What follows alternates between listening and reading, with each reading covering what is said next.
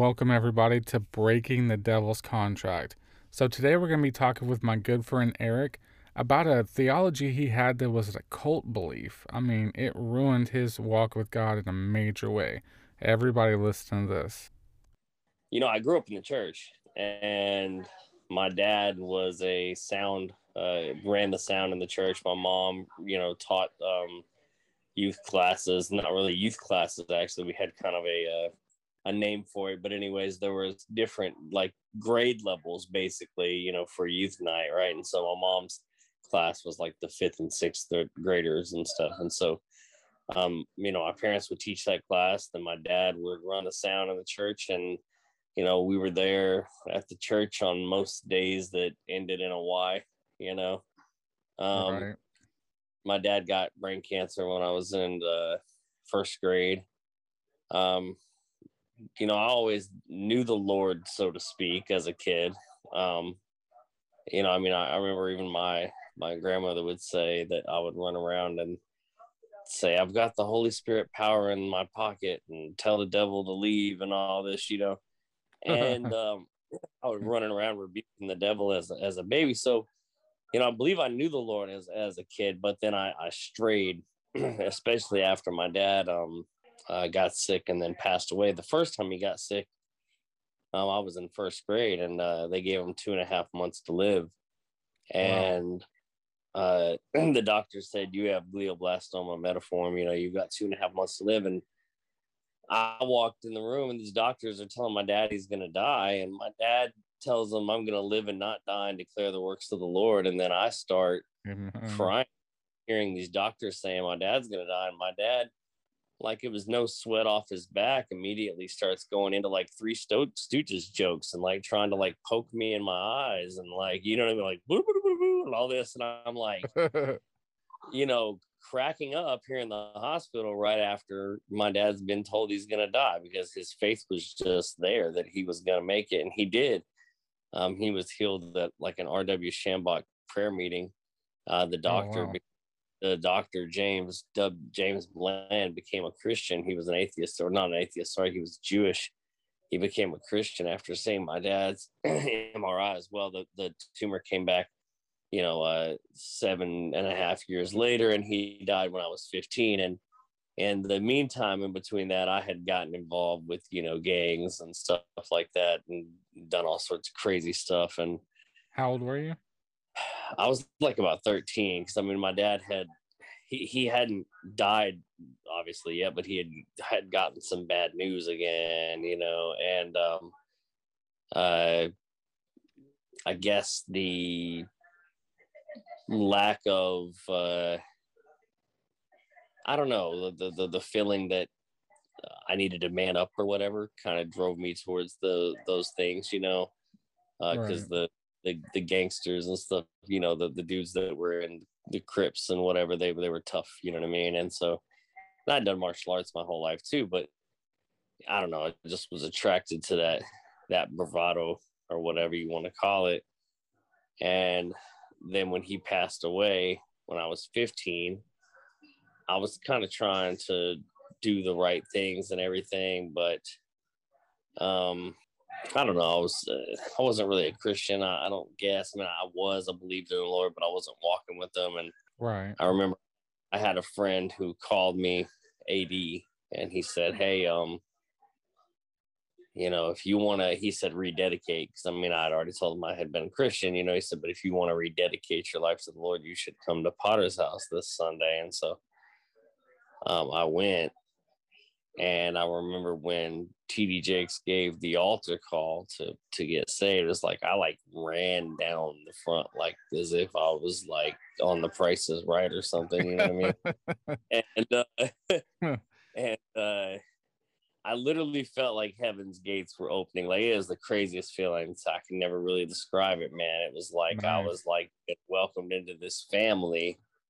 And, I prayed the sinner's prayer, and then they got you up on the stage, and you could never imagine this happening at Potter's House now, as big as they are, but they got you up on the stage and asked you, like, why are you here? And why did you want to dedicate your life to the Lord? Or why did you want to be saved and all this? I don't even remember what I said. I just remember after that, I had this hunger for God that wasn't there before. I started going to youth group and I started going here and I ended up going to CFNI for a while. But then Oh, okay. So you were 15 whenever you got saved?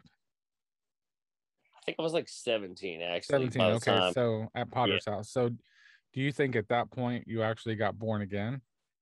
Yes. Okay. And You I went to hadn't been baptized. CFNI. And yeah, I went to CFNI for a little bit, but the culture there, and this is nothing against like Ray Comfort or anything, but like just to use an example, the culture there was very like if you watch Ray Comfort videos, like, well, have you ever sinned? Have you ever cussed? Have you ever this? Have you ever that? The people that I got involved with, but the culture at Right. CFNI with the people involved with and the little cliques, there's always little cliques. Yeah, there's always little cliques and little foundational Yeah, there's thousands of people there, but you can get involved with the Calvinists or yeah. the I got Reformation. Calvinist law, Uh, Pharisee type dude. I uh, would say like, yeah, I looked at porn last week and they'd be like, oh wow, you're going to hell. You know what I mean? right, So straight to hell, yeah.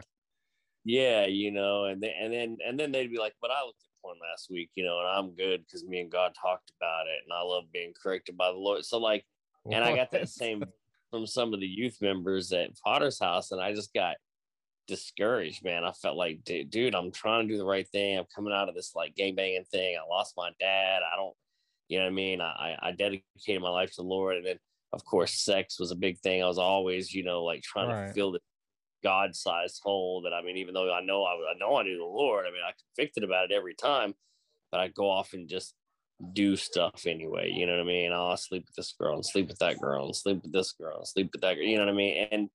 And then I'd feel bad and then repent and then try to come back to the Lord and whatever. And then when you've got this, when you don't understand grace, the devil will come around after you sin and say, wow, look what you just did. First, he comes around and he says, hey, you should sleep with that girl. Right. And As the then tempter. and then you go, no, I don't want to sleep with her. I need to follow the Lord or whatever. And he says, well, Right. look, it's not that big a big deal. You could just sleep with her, Yeah, of course. God will understand. Like, it's not that big of a deal, I mean, she wants you. I mean, hey, maybe she'll end up being your wife. You know what I mean? He starts trying to argue.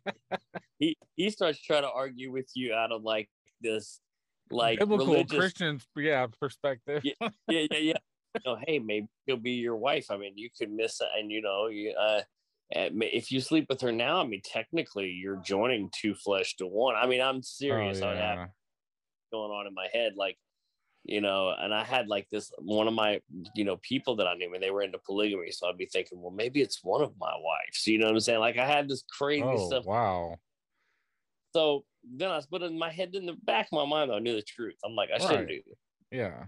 Sleep with her, and then I'd feel like, oh my God, I'm going to hell. Then I see like, 11:34 on the clock. You went through this type of stuff, right? And then Well, and for the younger generation, digital, whenever you turn over the clock, if you have a digital clock, it's 11:34 spells out hell. yeah, and I just see it So every where they got yeah. every time that it turned 11:34, my brain got programmed to look at the clock. You know what I mean? I'd go to the restaurant and get food. Your total is 11:34 or 666 or something. You know what I mean? So Yeah. I'm like in my head thinking, no man, I'm damned and whatever. And also I had ran across. She talks about this false doctrines.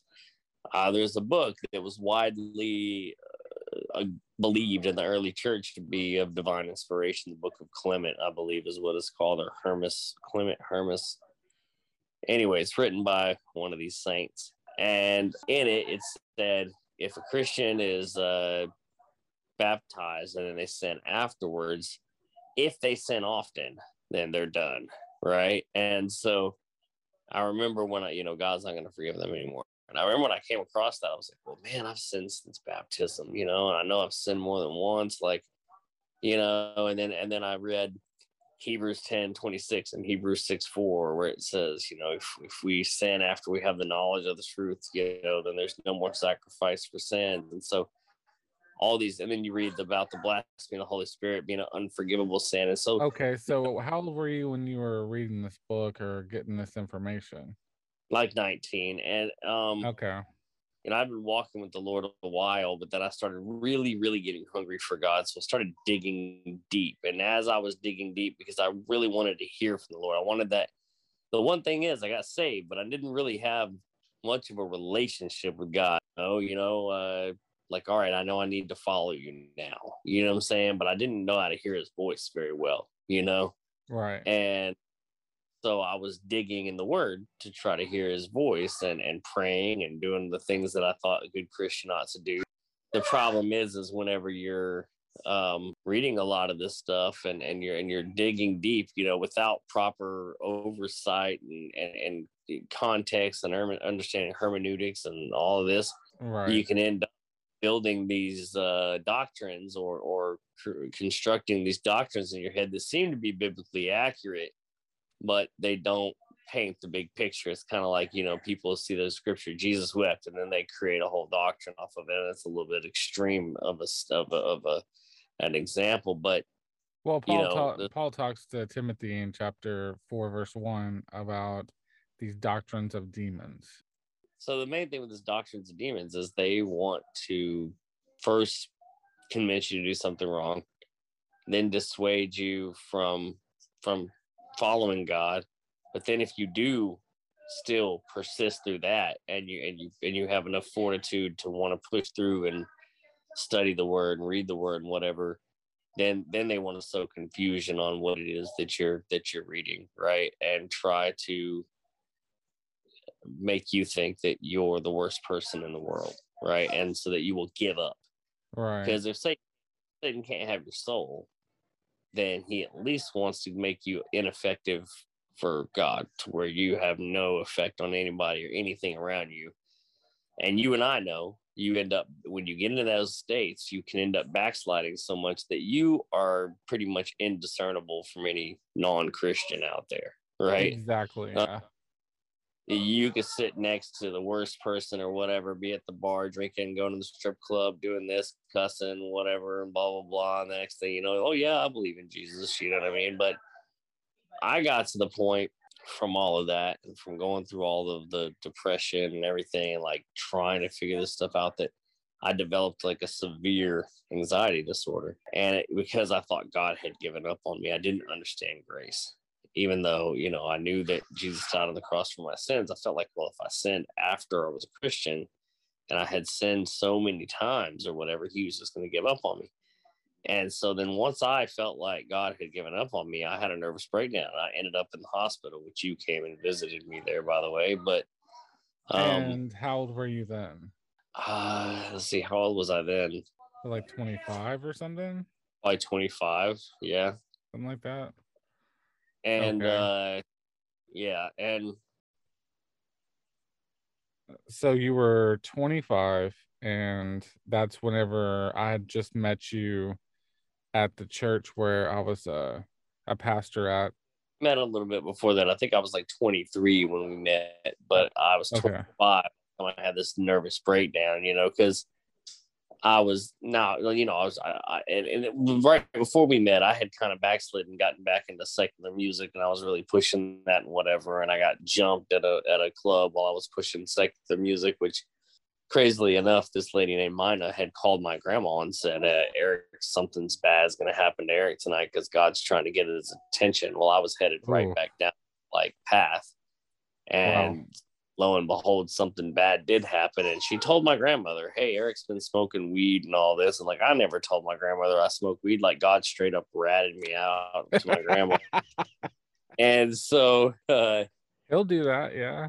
yeah, he will sometimes, but it was all true. Lovingly, yeah. It was all true, And then so after I got jumped, I was like, oh my God. And this lady told me, you need to rededicate your life to the Lord. And the Lord's giving you another shot. And I was like, well, all right. So I went back to church, and that's when I met you. And, it's funny. I remember the first day that I met you, I was in church. I hadn't been in church in years. And you like walked up to me and like put your hand on my shoulder or something. And immediately the stuff you started praying for me was like, Lord, I just thank you that this is your son and he really is your son. Something along those lines. It was like confirmation to me that Right. God was, hey, I'm still with you, And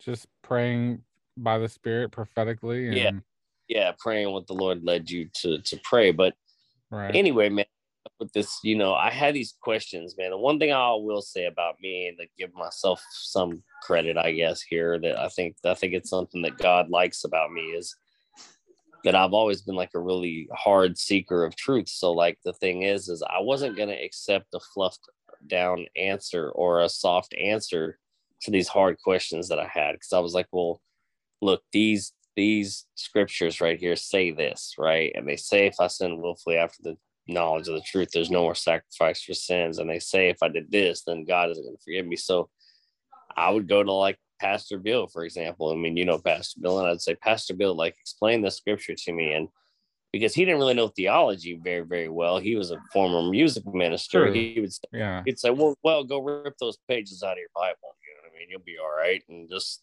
keep serving. And I'm like, And that it's kind of funny, but I love that response from him because it's so true. Like the Bible interprets the Bible. So if that wasn't in there anymore, then the rest of the Bible should still make sense. right. So that it's really powerful. A lot of people want to argue from just one scripture. Okay, well, let's take that out. Now, what's your argument? If they don't have one, that's a huge problem. Well, what I said to him when he said that, I'll never forget what I said. He said, well, just take those pages out of your Bible. And I said, well, the original copy is still in heaven, so I need to understand what it means, Right. you know? And that's good. Yeah. And, because I always had like a reverence for God's word. Of And course. so, anyway, after I went through this nervous breakdown situation, I went through a little period where like I didn't even want to talk about God, because I had thought God had given up on me. I was going through a divorce. I met Lauren, and Lauren had no clue I even really had any belief in God, like, because that was how little I talked about it. You know what I mean? Oh, So wow. Okay. Yeah. I was like, yeah, okay. Like, I mean, she go, do you believe in God? Yeah. You know what I mean? That's about all I wanted to say, though, because I was trying to like keep God out of sight and out of mind, because I thought he had like given up on me. Well, one night this lady, Debbie Shannon, calls me up and says, hey, felt like God wanted me to pray for you. And like Jeremiah 29:11 had always been my favorite scripture. And this lady, I grew up in church with her. She's like just such an amazing lady of God. And she said, oh, I want to pray for you. And I literally muted my phone and I said, God, if you're still with me, and like, then I want you to tell her to quote Jeremiah 29:11 to me and whatever. And so I unmuted the phone. I said, all right, fine, we can pray. So we prayed, we get done praying. She goes, Eric, I don't know why, but I feel like the Lord wants me to tell you this. And then she quotes Jeremiah 29:11. Wow. That's when I said, okay. And, it's like, it's funny. I've gone through all these periods like this where I get close to the Lord, backslide, but it was always the root of the backsliding was always that I felt unworthy. It was always that I didn't understand grace. And so I really had to fall to the point where I was almost unrecognizable as a Christian.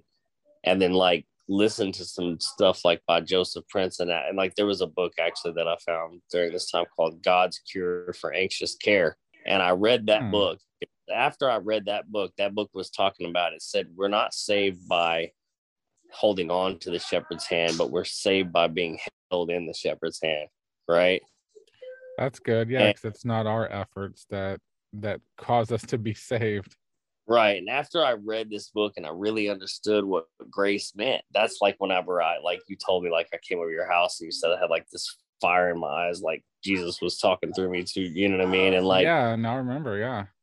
yeah, because it was like I finally understood, at least, it's just still like, it's funny, man, these things, it's kind of like, somebody punched you in the jaw. You used this illustration the other day.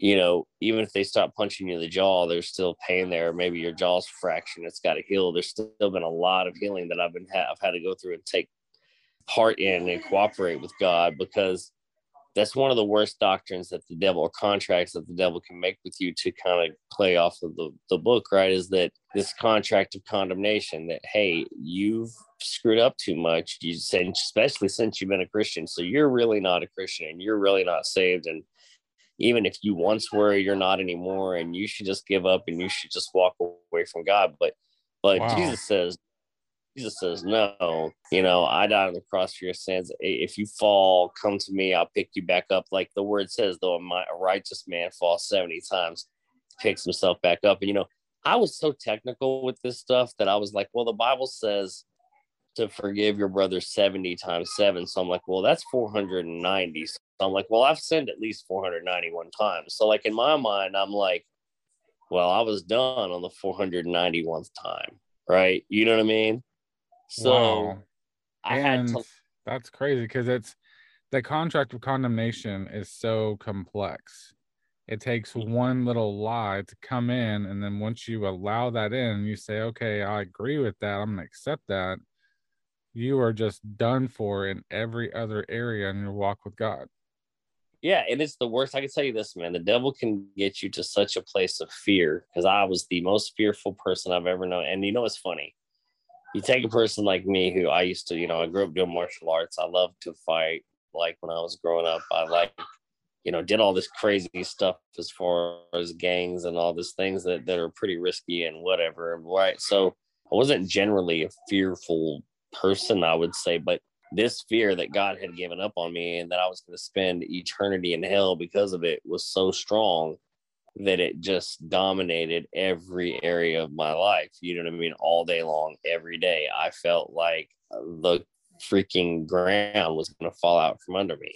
Yeah, And and I remember during this time period, you wrestling with this doctrine. I remember you had such uncertainty about God talking to you or being with you or loving you or anything that every time I'd pray for him, like I would the first time when I prayed for him, where I was like, oh, you're God's son, this and that, just bringing him confirmation, he would always be like, "Are you sure that was God? Because I don't even know if that was God." And you were always so confused if I said anything like, "Hey, the Lord's oh yeah, telling me this," and you would oh just be yes, like, "I don't think that's God, and I'm not sure." And I would just be like, "Yeah, it is," but there was no way I could convince you on anything. You were just shutting God out because completely. I would accept it, but then I would start thinking like, well, was that really, and does that line up with all this, and That what about? actually that reminds me of when Jesus said the sower comes to sow, and the word of God is what I was giving you. You would Yeah, accept it for like 5 seconds, and then the sun or yeah. what the birds would snatch. I actually told you that Well, one time. a better illustration for that is the weeds, because it's the weeds are like the worries. The worries would choke Right. out It did choke it out. I mean, you're that you're you would seed. have a spurt of 5 minutes of joy, and that would be it. Yeah, that you're right. And then I'd be right back to needing another word and then needing another word. And I Yep. just had to come to understood grace. And like one of the things that helped me understand grace besides that book was listening to Joseph Prince. Like Joseph Prince's teachings on grace are really good, not to promote Joseph Prince necessarily, but Well, and I wanted to say, the book came birthed out of this time that I was ministering to you and I couldn't get through. And I would be even on the phone and three-way with your grandma. We're both like prophetically just talking to you like directly from the throne room. And then you just like it would just be nothing. And I remember saying, you've got to break that devil's contract. And yeah, you those did. words, those came back to me. God brought those back to me right during the whole COVID thing in 2020, and that's the name of the book, Breaking the Devil's Contract. And he was talking about Yeah. breaking the contract of condemnation. And it's strong Yeah. because once you're under a contract, you can be taken to court, you can be thrown in jail. I mean, it Right. is severe. Well, it has to do with our beliefs, man. And the word says that whosoever believes in the Lord should be saved. And I believed in the Lord, and I believe that He died on the cross for my sins and all this. But I just had the hardest time, like, can't understand the things of God intellectually, and I was trying to. So it's like the carnal mind is enmity against God. So we can't grasp spiritual things with our carnal mind, though I was trying to figure out the God's design with my puny brain compared to Yeah. His majesty, right? And eventually you got to take the trust fall and just go, okay, Lord, I believe You love me. And the thing is God had to show me. I mean, there's so many like really cool stories I could tell, like the different ways that God showed me I'm still with you. And it took like him doing that over and over and over and over for me to Oh finally yeah, go like, there was a billion. I would call you up and you'd be like, "Oh man, that was a God thing," and I'll tell you this. And remember one time, I think you were at your aunt's house or something. You were on a swing in the backyard, and I gave you a word, and you were just like, "Man, my aunt just told me that," or your grandma just called you. Like God was just trying to yeah, constantly countless, rescue you. yeah, there's been countless incidents like that, man. And Oh you know, yeah. that book that I was talking about, the one that was God's cure for anxious care. Because I've been going through anxiety for years, and I still have it to a degree, but not like I did. I mean, I would have 7 or 8 panic attacks a day, and my heart rate would get up to like 200 beats a minute. I mean, Oh like wow. I was freaking out, man. Because what is scarier? Is there a scarier thought than No, there's God? not. God is done with me, and He's gonna send me to hell. But I love God, and I want to seek Him, but I feel like I'm shut Yeah. out. There's It causes nothing. the worst depression, and then the next day anxiety. It's just like, There's ugh. nothing. So Anyway, he's there's got a house full of kids over there, which is fine. But just talking got about this with your with the grace. uh, oh, so that book that I was telling you about, I was at a bookstore. It was called the Arlington Pregnancy Center. Actually, they have a book section, but it's like a Christian ministry that helps women not to have abortions. But I walked over to the book section, and I remember like telling God, there's a scripture that says like, comfort ye, my people," or something. And I remember telling God, like, I need a book that has like something to do with that scripture because I need some comfort right now. I literally tell God this. I reach up to the bookshelf and I grab this book and I pull it out and I look on the back of the book and it says, comfort ye, my people." And then it says, like, if you're a Christian and you feel like you've been condemned or you feel like you've lost hope, or if you know a Christian who feels like God's given up on them, give this book to them. You know what I mean? Wow, yeah. And I put the book over and it's called God's Cure for Anxious Care. And And who's then that I by? read, oh man, I don't even remember. You could look it up though, definitely. God's Cure for Anxious Oh, Care. It's like a okay, little, so yeah, I just want to encourage everybody listening, because you've brought that up a lot, and I had never even heard of it. And so, yeah, that's definitely something that people need to read.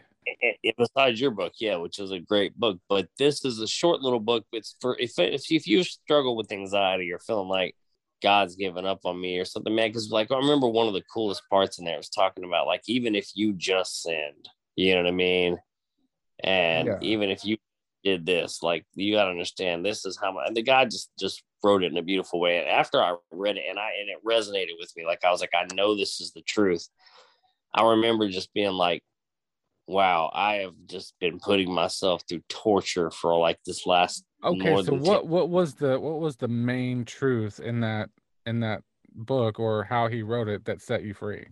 I'm trying to see. I think it might be right here over by my bed. If it is, then I'm gonna, but it's not. It says that you said it's God's care for what? Anxious people?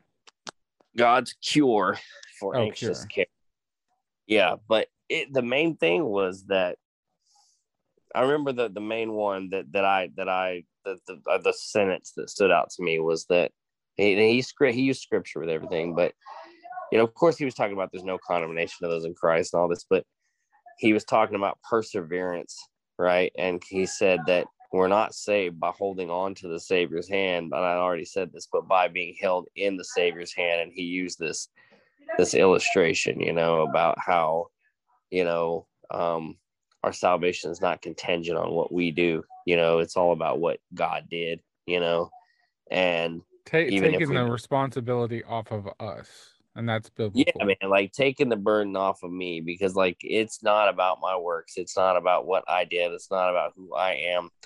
And I tell my kids this, and sometimes you're kind of like scared to tell your kids these kind of things because it's a great truth, but you're like, hey, it's not what you did and it's not what you do. It's all about the fact that you believe in Christ, you accept him as your savior, and then you understand that he loves you, and then you try to walk it out. And then when you mess up, you ask him for forgiveness, but you pick yourself right back up and you just keep on walking, and you don't look at that. You don't sit there and feel guilty over it and and concentrate on it and beat yourself over it and up over it and bash your head in the wall because you screwed up and all this. Like Yeah, that's what I talk about that in my book actually, that I would get so bad whenever I would sin sometimes that I would allow the devil to beat me up for 2, 3, 4 days up to a week Right. and And just really tell what me how you're doing, bad I was. yeah, and really what you're doing is you're being like those dudes in like they go on these spiritual journeys and they take like a cat of nine tails or a whip or something and they like go beat themselves for like a Ooh, week and they think they're like super spiritual for this, so they're just beating themselves, right? And it's like, no, you're not super spiritual for that. You're not super spiritual because you fasted for 25 days. You're not super spiritual right. because you put anointing oil on your head. You're not super spiritual because you went and you witnessed to 50 people, or you gave so Right. much to the church, you did this, or you, like, none of that it matters. Yes, God wants you to do those things, but will not beat yourself. But God wants you to do good works, but Not in none a of that. religious way or putting the cart before the horse. Your works are filthy rags, right? And when you look at what that I mean, what that means, it's like equivalent to like a maxi pad. Like that's what Yeah, your work. and I want to tell you something real quick. The Holy Spirit was talking to me about the other day. The Bible says that Jesus said, "If you love me, you'll keep my commandments." Right.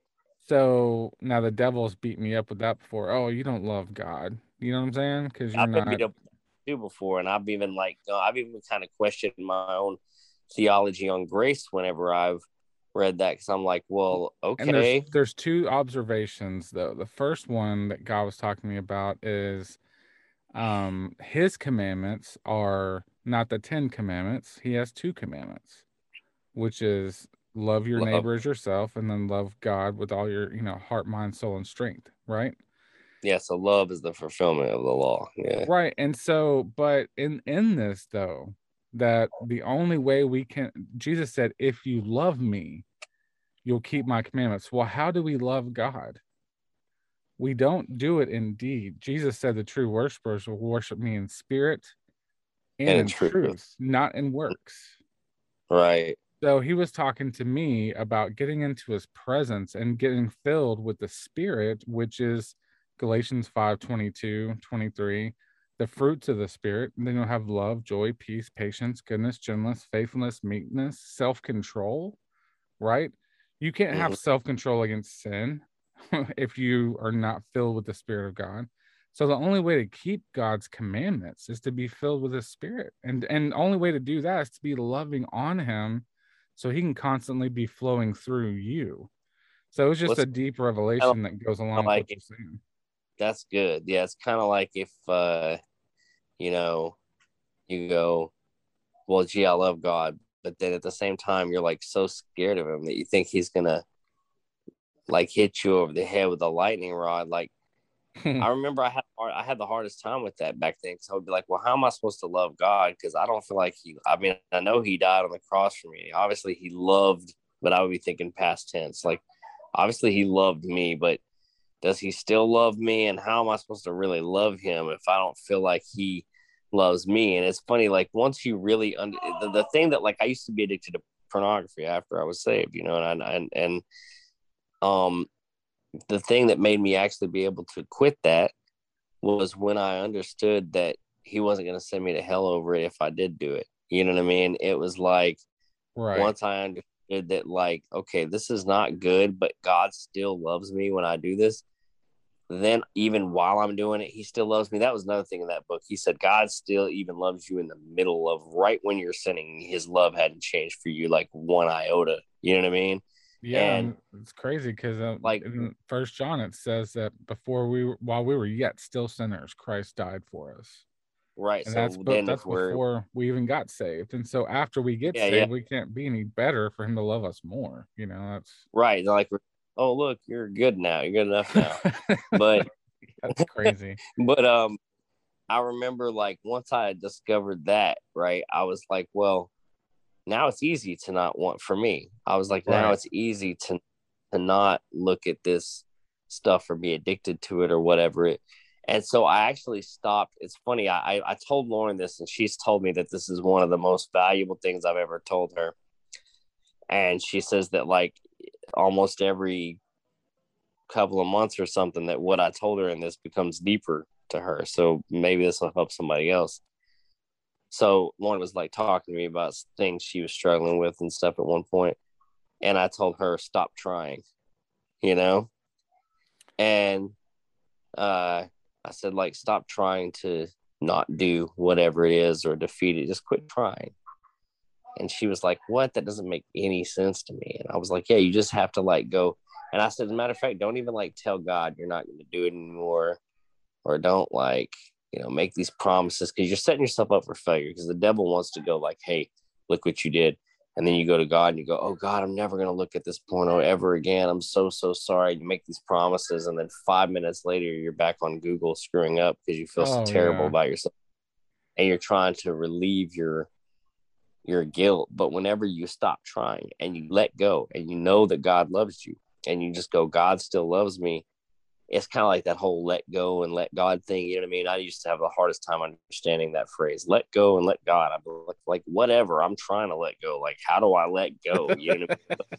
Like, what am I letting go of? You know what I mean? Like, Right. Like and letting go of my responsibility to do better. What do you mean? Like yeah, I've gotta know, I've gotta hold on that tighter. phrase that phrase used to drive me nuts. Let go and let God. Like, but like, I would go, well, okay, let go of what? You know what I mean? And so I told her, I said, stop trying, like just go like, okay, I did that, but that's not who I am.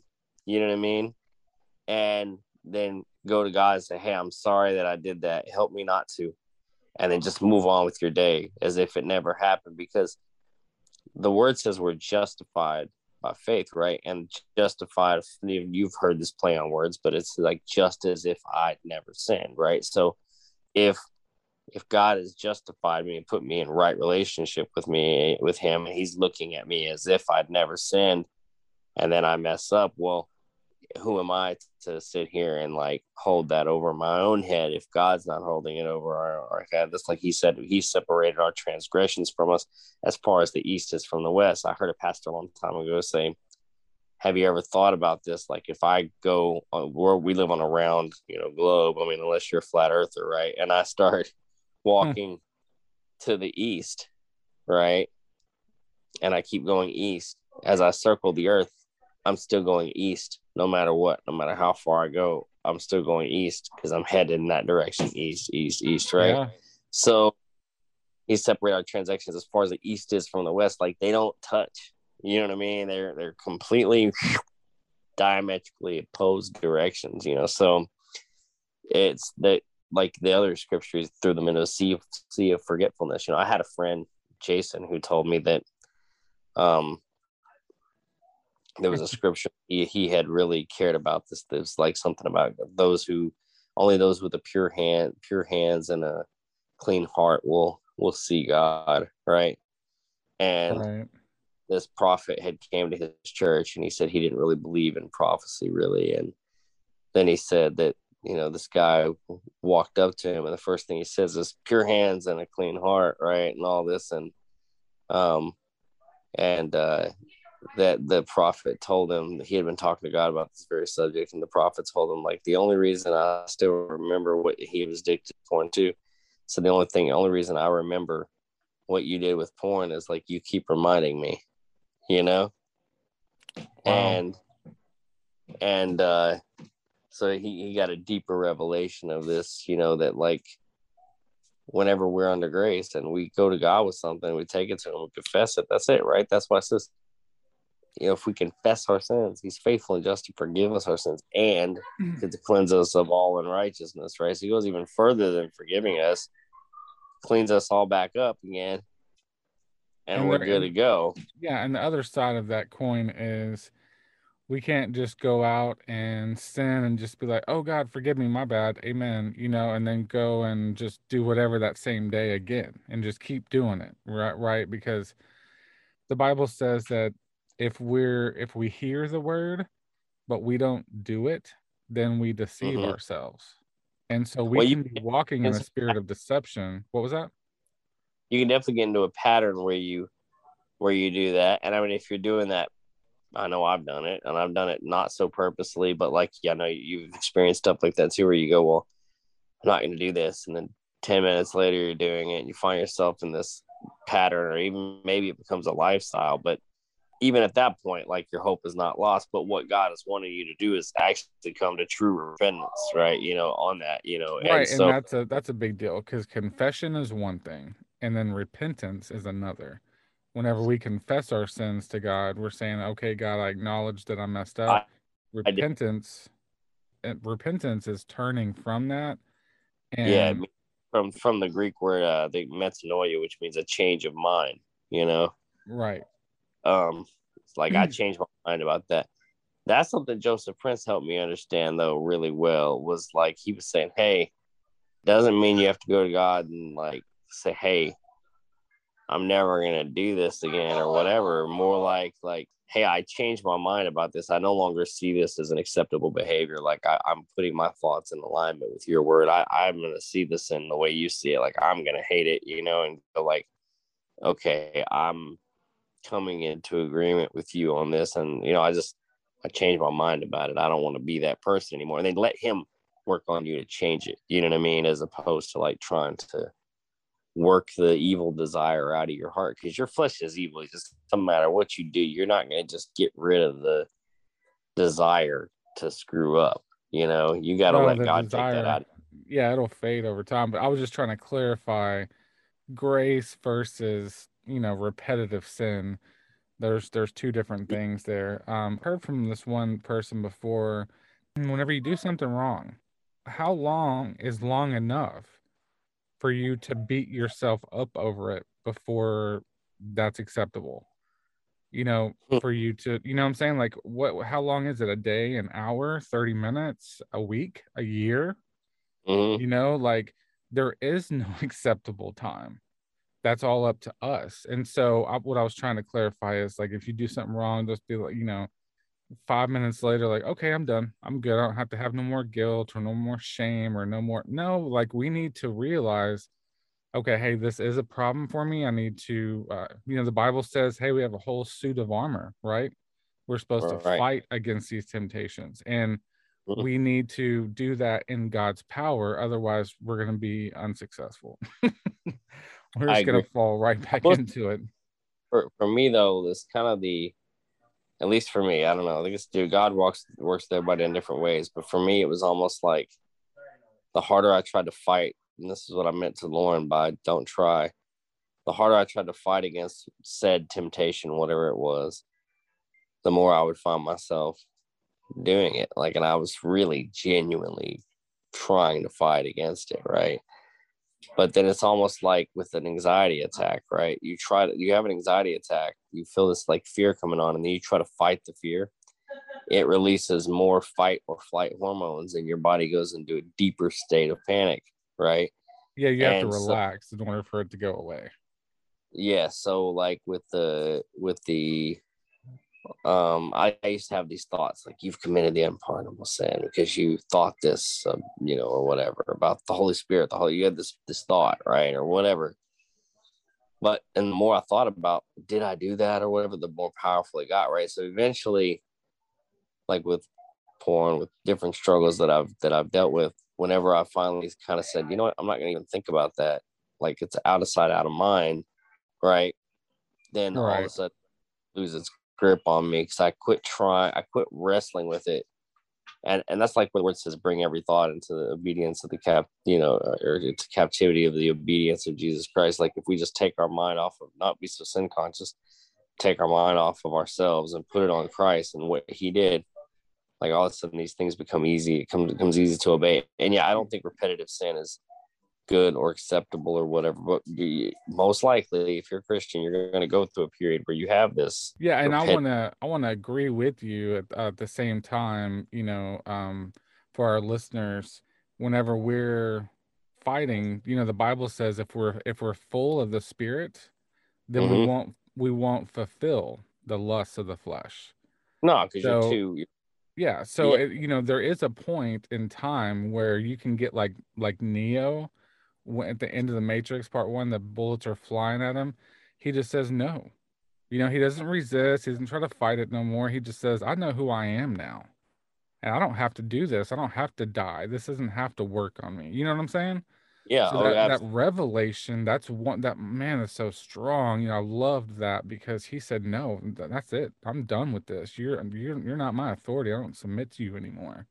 Yeah, you could And pick like you pick the fiery darts out of the air and just kind of throwing the bullets right and go, and look at it, and go, well, I see that attack. Yeah, that ain't gonna work. so I mean, I agree with you. The best way isn't to be like, "I rebuke you, devil, I rebuke you, devil, I rebuke you," like all day long. No, that's really unfruitful. For me, I've found that the more full of the spirit I get, the Bible says in James 4:7, right? Submit to God, Mm-hmm. then Yeah, resist the devil, and then he will flee from you.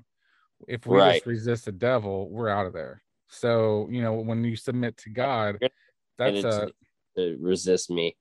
It's kind of like those dudes that were trying to cast out demons and they didn't know the Lord. And then he said, well, hey, I know who Jesus is and I know who Paul is, but we don't know who are you. And then they beat him up, right? yeah. Because those dudes were just going straight to the resist the devil part. They weren't submitted to God. It's like they didn't have any authority. It's like a lot of times people think that, not that the name of Jesus is not powerful, it is very powerful, but a lot of the times people think like it's the name itself, Jesus. Okay, like there's a lot of like, people named that, in the world, you know what I mean? It's What not you're like it. what you're about to say is gonna sound blasphemous, but I hear what you're saying. It's our Yeah. belief in that name. It doesn't matter if Well, it's Yeshua or Yah or Jesus or Jesus or whatever language you speak. It's the right. authority that you have been given I that you're was using. Where I was going with it was this, like it's kind of like if you get pulled over, right? You hear like the stop in the name of the law or in the name of love or in the name of whatever it is, right? Right. It's not the name of the Dallas Police Department, that has authority. It's the badge and the law and the governance that backs that up, right? So Exactly. Right. when you're saying, hey, I rebuke you in the name of Jesus, it's through Jesus's authority. You're adopting Jesus's actual authority. You're borrowing that authority from Jesus himself, right? As a representative, as an ambassador of Oh wait, Christ, yeah, saying, and it's hey, it's real simple. I'm here. The Yeah. demons, they know what authority you're using. It doesn't Yeah. matter what word you're saying. You don't even have to say the name of Jesus for the most part. They know that you're full Right. of Jesus and that you're not going to try to do it on any other authority except for Jesus. Now, of course, I say Jesus Right. every 2 seconds if I'm dealing with the enemy. It doesn't matter. Just to remind me, but Well, he don't like it. I can tell you that. I know he doesn't like no, it. he doesn't know. Not at all. I when I was rebuking a demon off someone, I started telling it, hey, it wouldn't leave. And then I started telling it, I'll remind you of the fiery chains of hell that await you and how you're going to be in torment and this and that and the other. And like, Yeah, and I can kind of bear witness to that because I was there. yeah, And yeah, it didn't like that too much. We're no, they talking about don't like that. So like, just like that funny, what's that thing with the devil remind you about your past, remind him about his future, yeah, and I didn't like whenever you were doing that, I didn't think much about it, but it was the reaction of that demon. I was just like, oh wow, that really got to them. You know what I'm saying? Like they know and they're mad, you know? they are PO'd and they know their time is short. When you start reminding them about that, they become then that now you're doing to them what they try to do with you to you Oh with that, yeah, that's good. I like that. because then you're going, hey, guess, because the fact is though, they know it's true. It's not no wiggle room out of it. They do have no hope. They do have no future. They do have no way to be redeemed. You know what I Mm, mean? yeah. And when you go, hey, your time is short and I know you're angry, you're going to burn forever and you need to leave me and my family alone. They're like, well, you know what? Maybe I need to find another target because this guy is really annoying.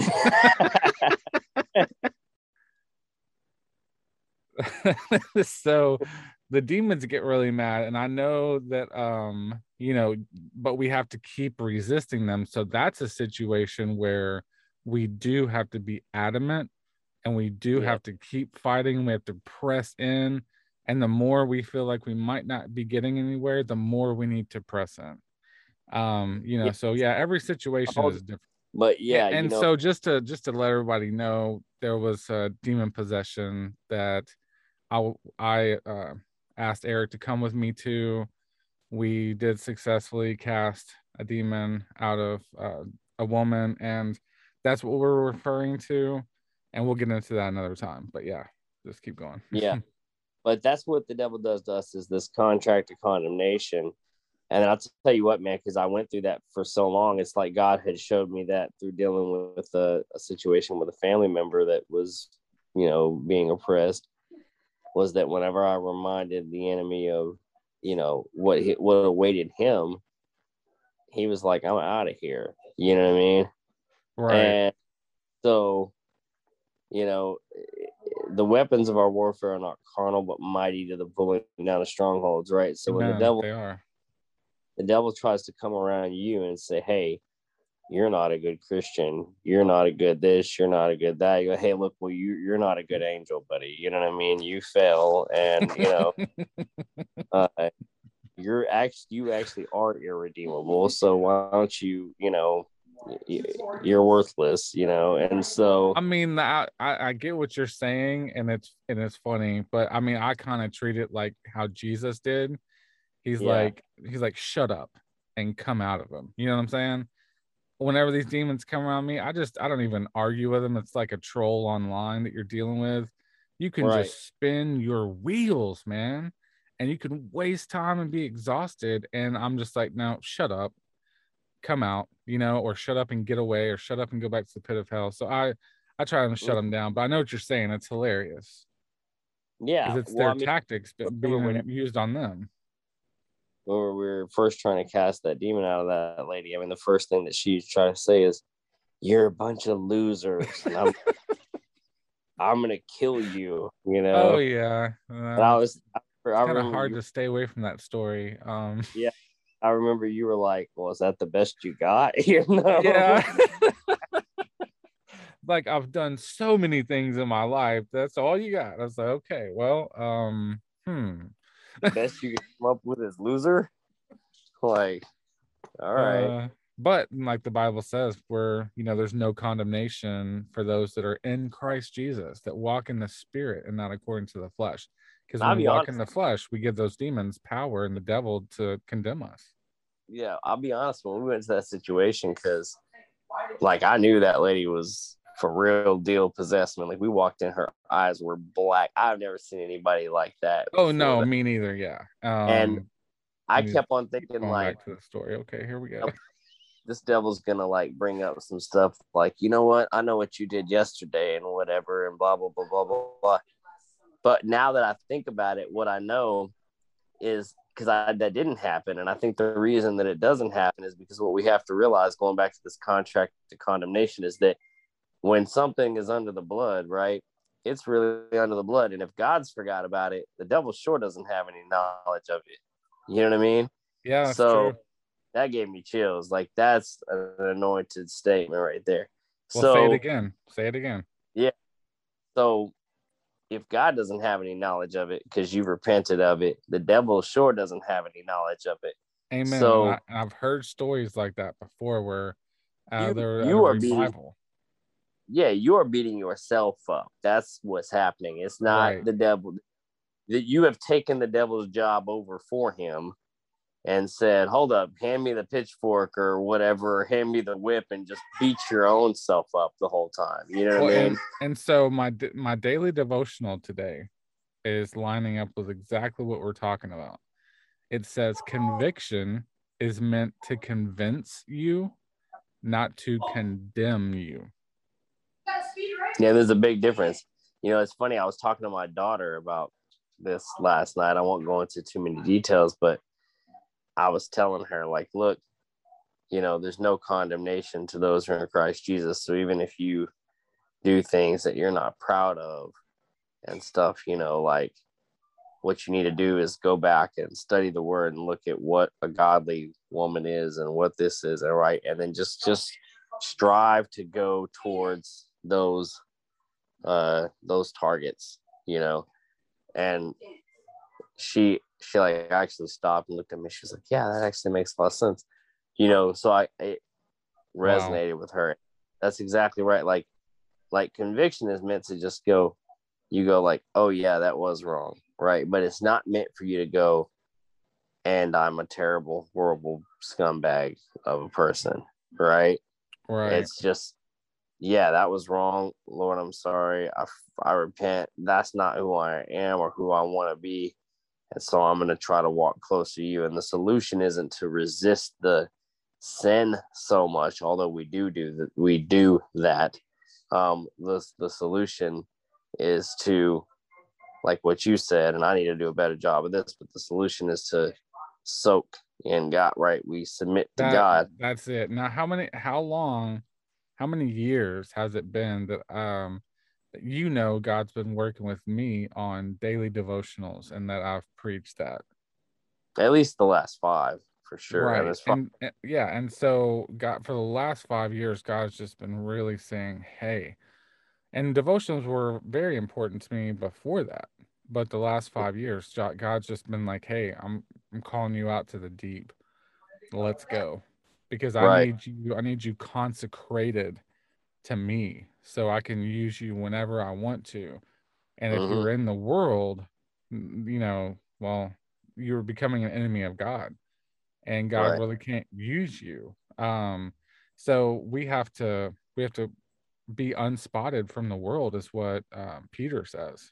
Mm-hmm. And so, above reproach, there's just a lot there whenever you're trying to be Above used by reproach, God. that's for sure. And but we can only do that in when we're walking in the spirit, because Galatians 5:23 says, against such there is no law. So you're not breaking any laws of the law of the land or the laws of the Bible if you're walking in the fruit of the spirit. So you are Right. completely condemnation free and set free. And so the more you get filled with the spirit of God and have the fruits coming out of you, man, you're walking, talking Jesus, Amen. and it's just a beautiful thing to see.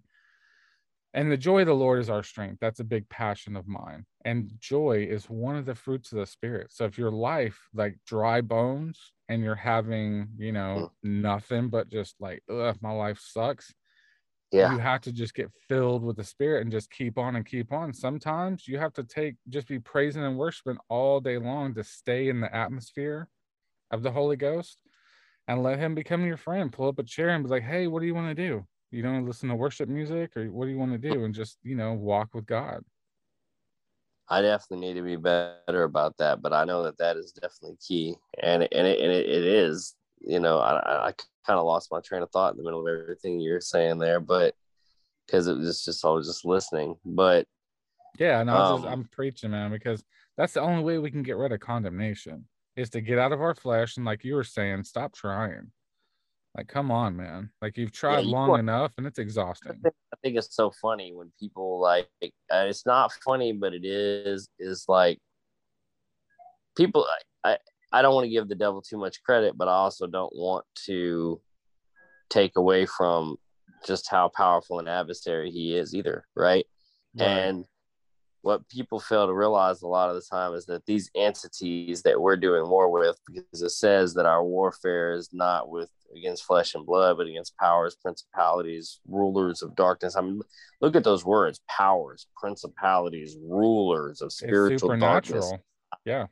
high places. Like these are titles that are given to these things. These things are in a demonic royal hierarchy, right? Right. And these are spirits that have been around for thousands of years.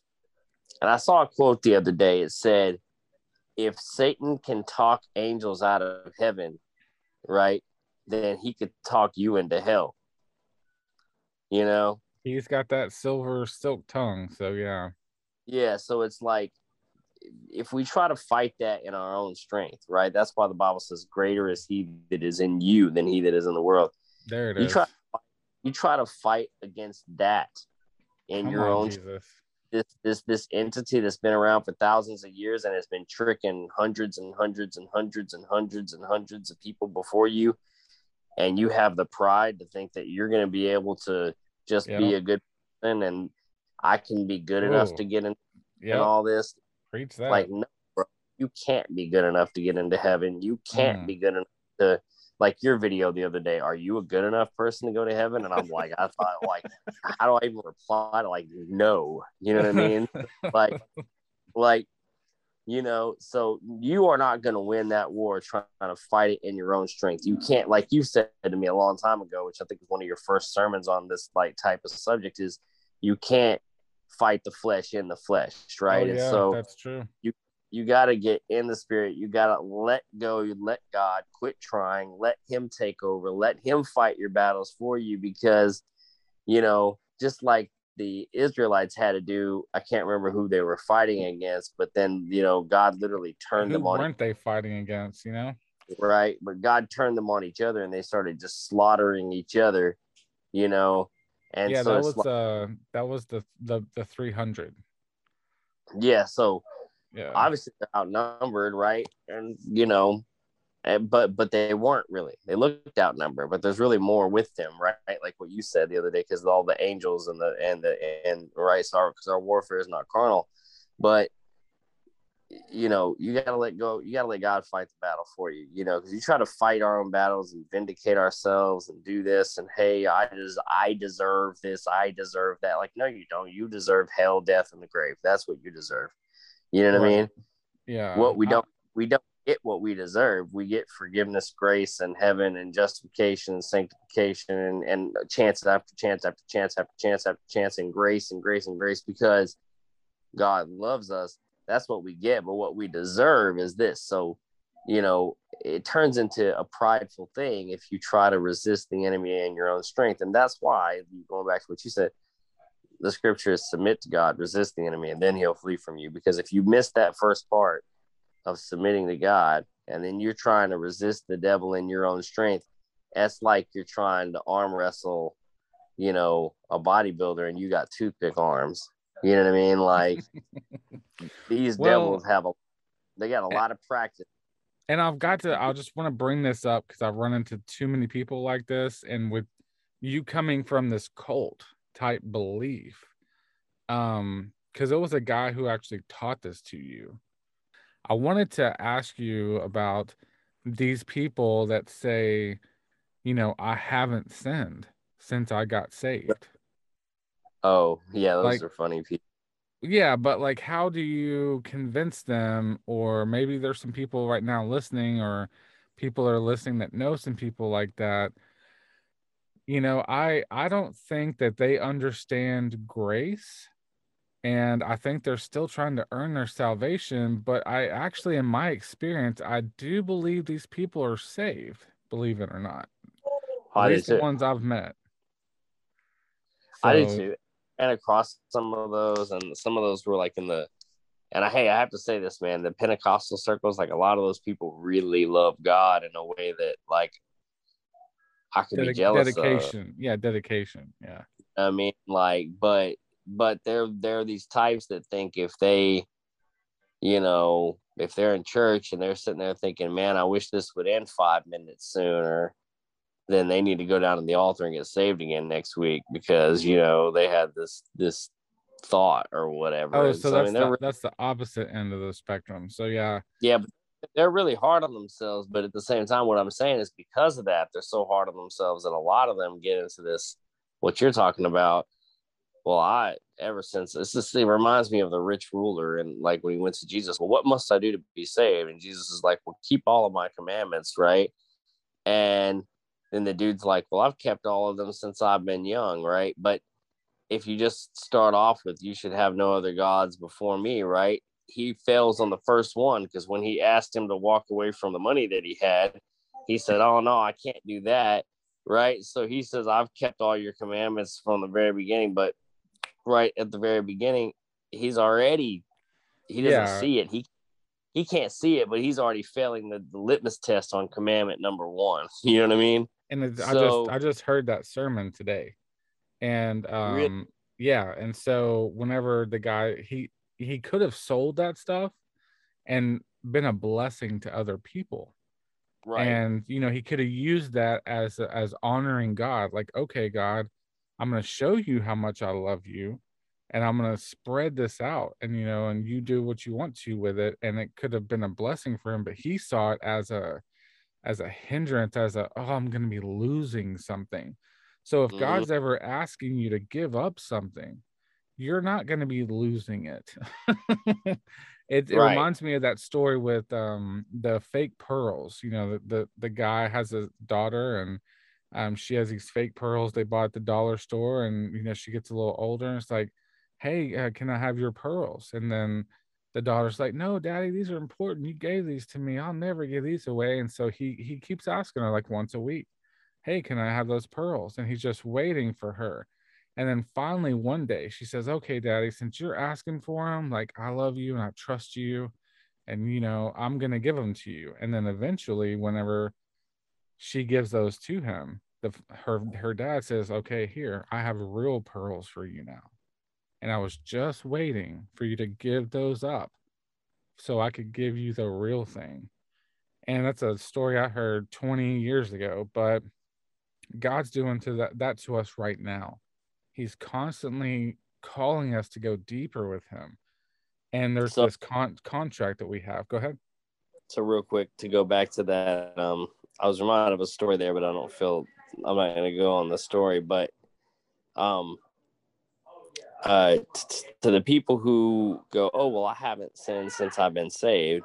Right. The only thing I challenge you to do is like really examine your heart. I mean, go through the 10 Commandments and think about it. Like, I mean, you go, okay, if a man looks at a woman to lust after her in his own heart, he committed adultery with it. Like, go, okay, have you had one lustful thought since you've been saved? Like, and if you're like, oh no, I haven't had one lustful thought, then you probably should go see a therapist, right? And get counseling because you're crazy, you know. And you're probably like, that's, you know what I mean. So if you're if yeah, maybe they don't know the definition of lust, you should not take the Lord's name in vain. Well, maybe you haven't said GD. God knows I have. I hate that word, but I've said it enough, for sure. But maybe you haven't said GD, but did you ever say, oh God, man, this day is really crappy, right? And like, you're not using his name to glorify him right there. So you're taking it in vain. You know what I mean? Or they go, well, you should have no other gods before me. All right. Well, have you been playing, too many video games? What have you been putting above God in your life? You know what I mean? Like, if we go to the deeper levels of what the commandments really mean and the perfection that they really demand of us. Right. And Jesus said, to love the Lord with all of your heart, mind, soul, strength. I mean, that's everything. And nobody that I've ever met is giving everything. Nobody. Yeah, They're nobody is. selfish. Yeah, there's people, if you It, have your remote control in your hand and you're watching Netflix or on your phone on Facebook or whatever, you're taking time for yourself, which is okay. But when that scripture comes to pass, you're not living the Lord with all your heart, mind, soul, and strength and giving it your all, like 100 all day long. Nobody's a robot. Nobody's perfect. And no, and that is that's a contract of condemnation as well. You're like, oh what's no, I kind can't mess up because I'll be condemned, and no, and you're walking this tightrope, and there's no grace there. There's no mercy. yeah, There's no love. you're walking on eggshells trying to please this God that's going to kill you as soon as you have one bad thought.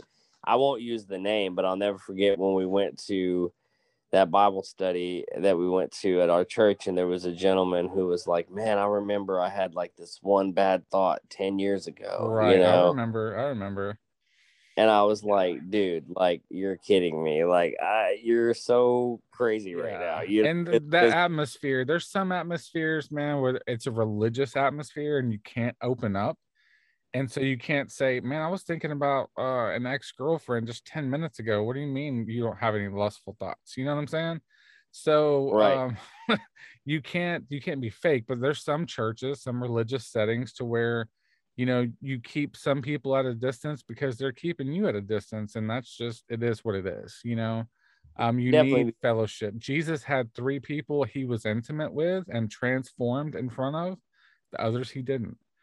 So we have to take that advice. There's certain people God wants in our lives that iron sharpens iron, but other people will turn into a Judas. So you need to be careful. They'll use that against you. Hmm.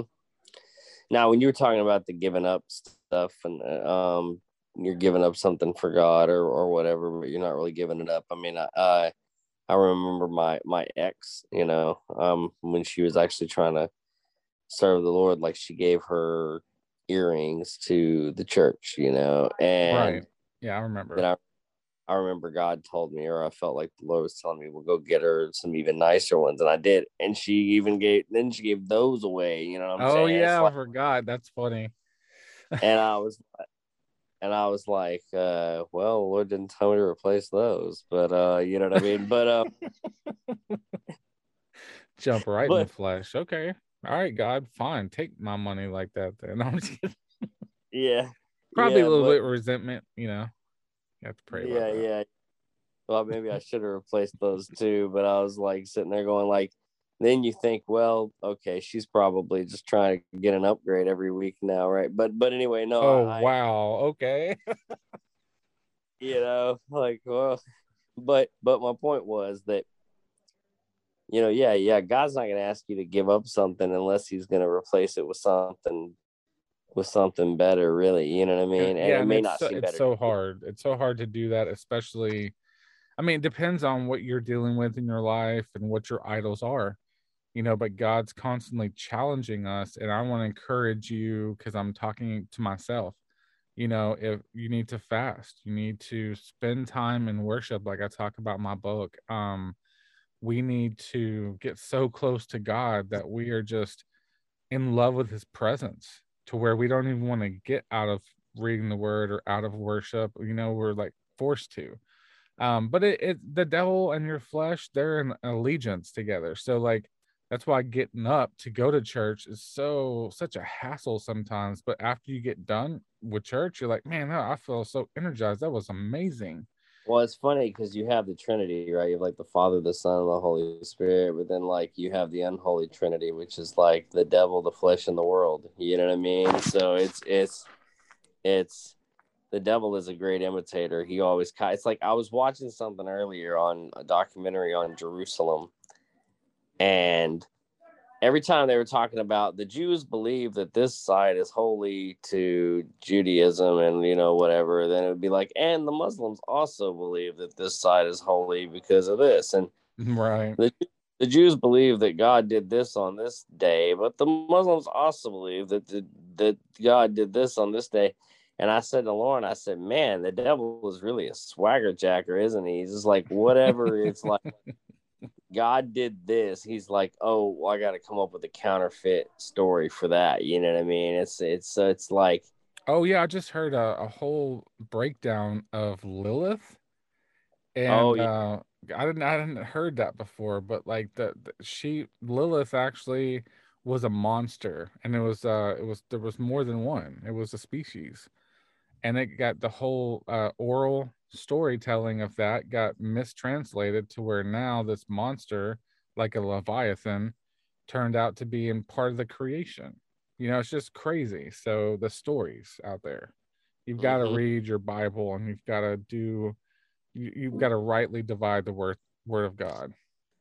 Out of the things that we've discussed today, the Holy Spirit was just leading me to have you share your testimony on where you were in your life with not knowing about the grace of God and trying to struggle doing it on your own, Okay, and not being able to hear from God because you're too scared, yeah, and you're yeah, and it's really easy these days to get sucked up and become worldly. And when you're Mm-hmm. worldly, you lose your identity.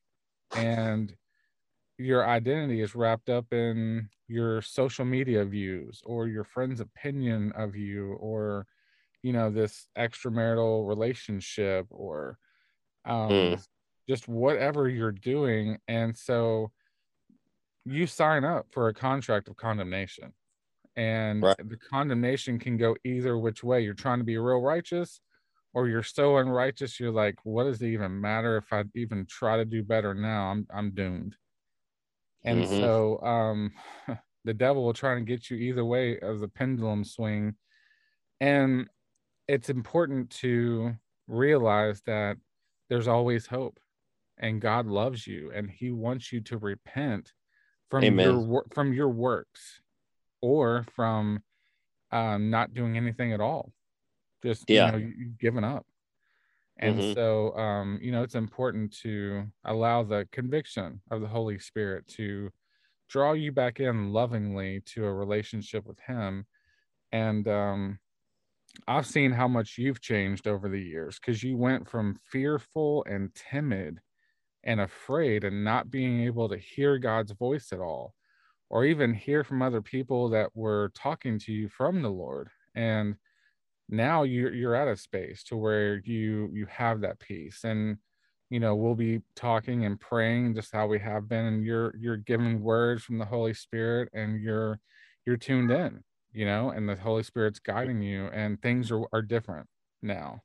Yeah, that's a good feeling for me because honestly, man, it's like for years, my grandmother was always kind of my crutch, and I would like pray with her, pray with her, pray with her. And I know God used her, she had her time, but I would always think like, dude, like once my grandmother dies, what am I going to do? Because I like have this really hard time like hearing from God on my own, you know what I'm saying? And Yeah. it, like almost like she was my Catholic priest or something, you know what I mean?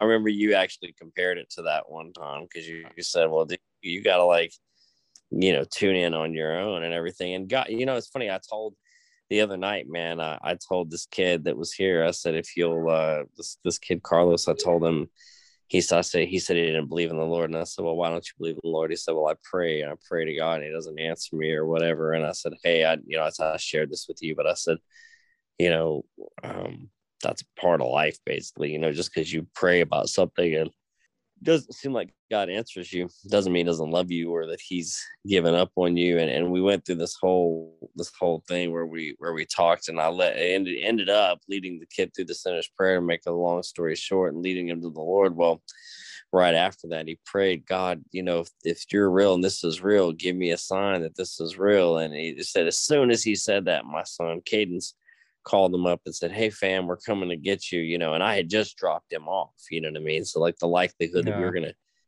change our mind and come back and pick him up or whatever, you know what I mean? And he was just like, mind blown. So my point with that is that, you know, like God will listen to you. He will hear an earnest cry. He will talk to you. He will communicate with you. He will give you a sign if that's what it takes. You know what I'm saying? But it's it's uh it's a walk, and you got to seek him with a diligent heart. That's why it says, whoever seeks the Lord must believe that he's a rewarder of those who diligently seek him. And Yeah. so when you diligently seek him, he's going to answer you. He's going to show you things. He's going to communicate with you. And sometimes you just have to recognize how he's communicating with you. I mean, some people, I mean, they want God to appear in the sky and write their name up there. And like, that's not necessarily going to happen, although maybe it'll happen for somebody. I mean, think like Well, Constantine. like for me, like I'll look up into the sky, and God will send a bird across the sky, and I'll be like, okay, that's confirmation, because I'll just be thinking about something. So I mean, I still do little things like that, like putting out the fleece. Like, okay, God, if it's gonna be Sure, sure, wet or sure. dry or just whatever. So He communicates me through me with nature, or sermons Yeah, on and the I find radio. Just God me uses books a lot, man. So it's like I'll be thinking about the exact thing, and I'll pick up a book and flip to something in the book, and I mean, so God will use different things, or he'll use a circumstance, or he'll use somebody like to, like, just a second ago, he said, hey, I heard that sermon today. Like, Uh-huh. like that's, Yeah. it's, when you're seeking him, he'll use things to confirm his word to you. You just got to be open to it. So, if anybody's out there and they're let's end this with some prayer real quick. Yep, I was wanting you to pray for these people and just let the Lord lead you. All right, And so so that's perfect. So we were being led the same way. So just like that, there's an example. So yep, if Holy anybody's out Spirit. there who have been experiencing condemnation, or you've been feeling hopeless, you've been feeling lost, you've been feeling like there is no hope for you, even though you've been a Christian and now you've made these mistakes, I want you to know that that's a lie from the enemy. That the reason Yes. that lie there is because God has a call in your life. And people would tell me this for a long time, and I would go like, yeah, right, okay, I want to believe that so bad, but I just couldn't intellectually wrap my mind around it. So what I want to say to you is stop trying to intellectually grasp it, and just say, okay, God, just somehow reveal this truth to me. And in the meantime, I'm just going to trust you and believe you that it's true. In the meantime, I'm going to make a conscious decision to relax in you and to just allow you to work on my heart and fix it where it's flawed. But when the enemy comes to you with those type of lies, I mean, you can rebuke it. That's a good thing. But the other thing to do is, I would say, is just remove that lie as far from your mind as you can, and just focus on the Lord and get intimate with them, spend time with them and worship and stuff. And not because you're wanting to feel some relief from this condemnation or whatever, just because you want to spend some time with them and just soak in his presence and see if he doesn't show up, because God likes to show up and to show off, and to show us that he loves us, because he does love us like a good father. So, dear Heavenly Father, we come before you, Lord, in the name of Jesus, and we lift up anybody out there who was like me, Lord, who really loved you, and they were trying to draw Yes, close Lord. to Father God, but then maybe they got off into a sinful relationship, or maybe they backslid with drugs, or maybe whatever it was, Lord Father God, or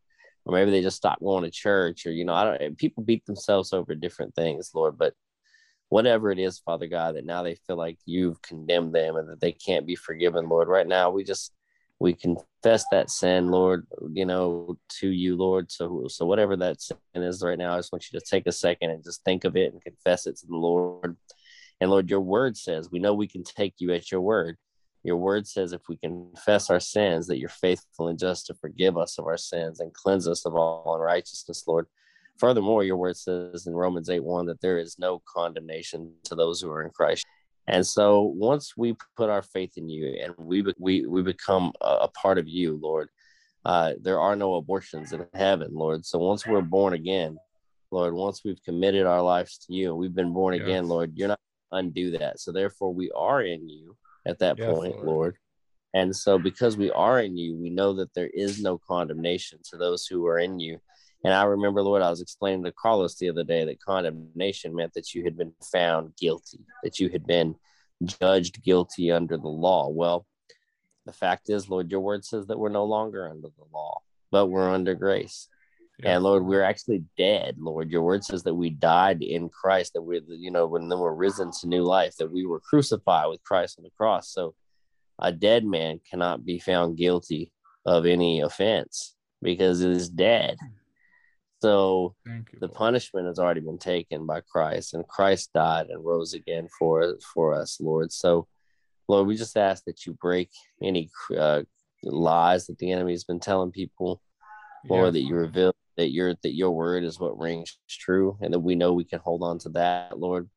And when the enemy tries to use your word to fight against his people, Lord, I ask that you just teach them how to properly apply the full armor of God and put out the fiery darts, and then fight back with the word, just like Jesus did when the enemy came to him. Fight back with the word Yes.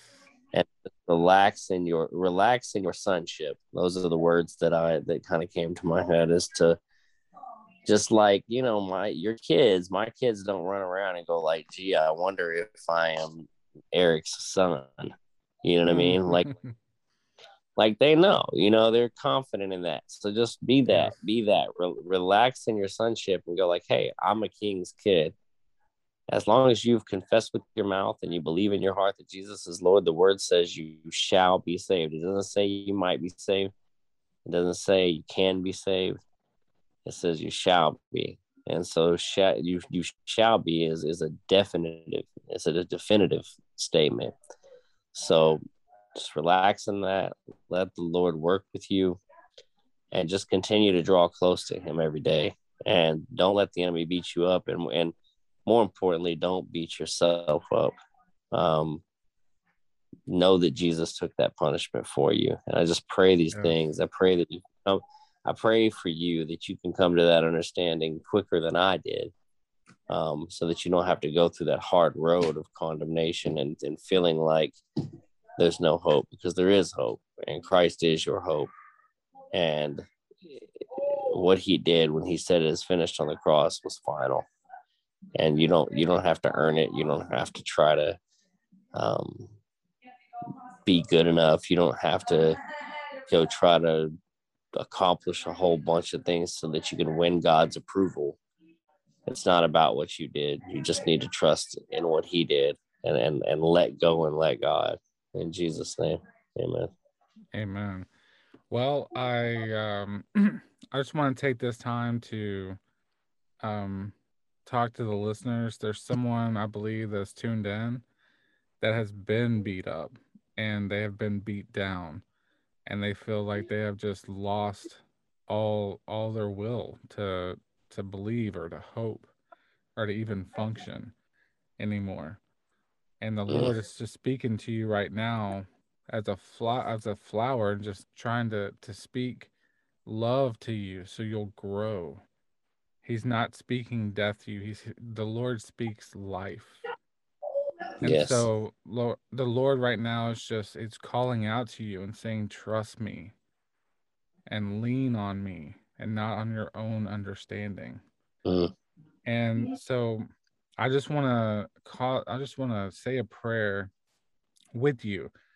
And if you're ready to get rid of these voices and this condemnation that's been coming at you your whole entire life and accept Jesus as your savior and or rededicate your life. Like right now, God's calling out and he's saying, choose this day whom you will mm, serve. So Lord, we just come to you right now and this listener, Father, that's listening right now, they've doubted their salvation. They've had the devil whisper in their ear these things. And Lord, we know that Jesus died on the cross for our sins. The Bible says, whoever believes shall not perish, but have everlasting life.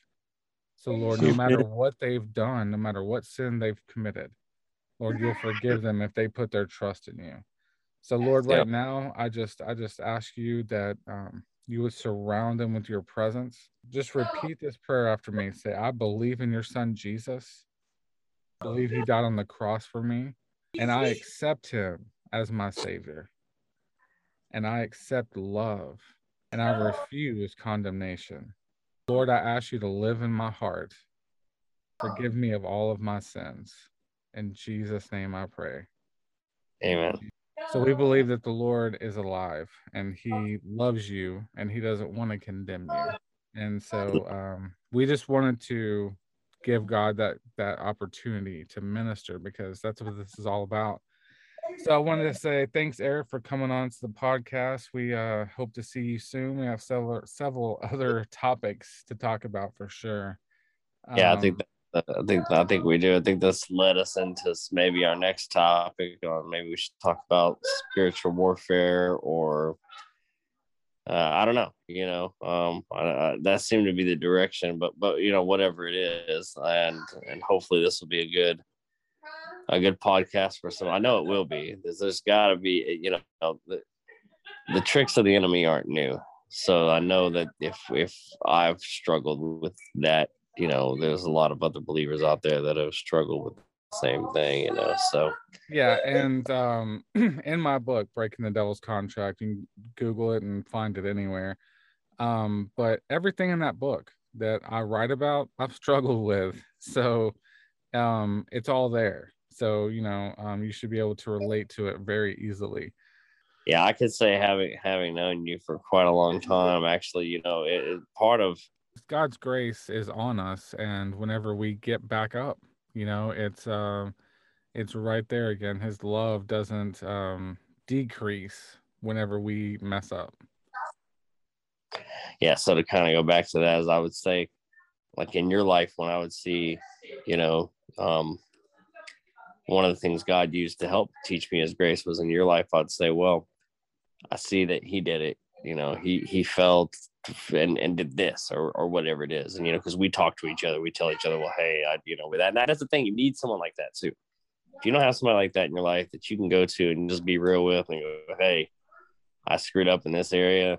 You need Oh to yeah, or find that. I'm needing help in this area, or just I'm getting attacked, or just Yeah, whatever it is. yeah, got We're to have. each other's accountability partners, so we know everything about each other. So, and Yeah, that's you got to have somebody you can go to with your praise reports and with your dirt. You know what I mean? And so, anyways, but part of the thing that helped me learn grace was seeing like, oh well, look what happened with my friend here, and then how God used that and turned it back around for His glory, and then I'll go, okay, well then I can do that same thing. And that's like why the word says to encourage one another to good works, because not only you're a lot of the time, maybe that's some words that the person can give you, or maybe it's not, but a lot of the times more is caught than taught, right? So you see the example that somebody's living, and you go, oh well, if they can do it, then I can do it too, and so well, God's not a respecter of persons, and right, so yeah, exactly. So and one last thing. Well, I don't know. I just thought of this. I feel like it's where the Lord led me. Because I used to do this a lot, so I know the temptation with the condemnation is, don't think that every other Christian out there in the world and every other pastor out there in the world and everyone else out there that's a believer is better than you are.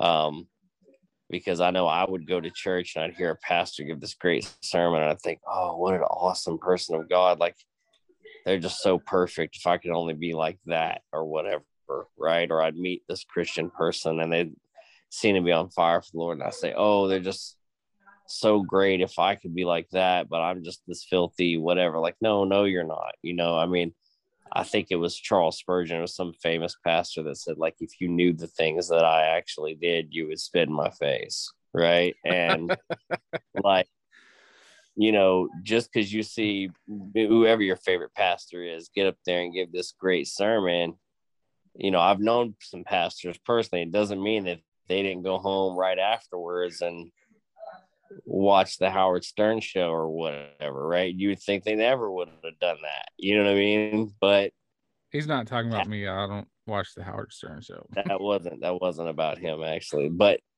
so No, it's true, and a lot of ministers they get tempted, on Monday to sin because they were so high in the spirit on Sunday. So yeah, it's our flesh wants to mimic whatever we experience in the spirit. And so you could be having like your best day that you have with God, you better be ready to have that same day in God the next day. Because if not, your flesh is going to try to manufacture that. And so it's a given. Just warning you right now. You want to yep, keep it and going. yep, absolutely. And so just don't look at everybody that seems to be so spiritual and try to compare yourself with them. You know what I mean? That's another thing. Just kind of just use the word as your measuring stick, and obviously you compare yourself against that. You look yourself in the mirror, you're going to see the flaws there, but also realize that God sees His Son when He looks at you, and so that's why He came to remove all your guilty stains. So don't focus on them, and don't contrast and compare yourself to every other believer and go, well, Sister Susie prays 5 hours a day and I can't make myself pray 20 minutes a day. Well, okay, that's where you're Well, at right now. and you know since we're going into the overtime here, I'll just say that whenever, like Paul said, that like who has jacked you into thinking this type of belief that you can begin in the spirit but try to continue in the flesh.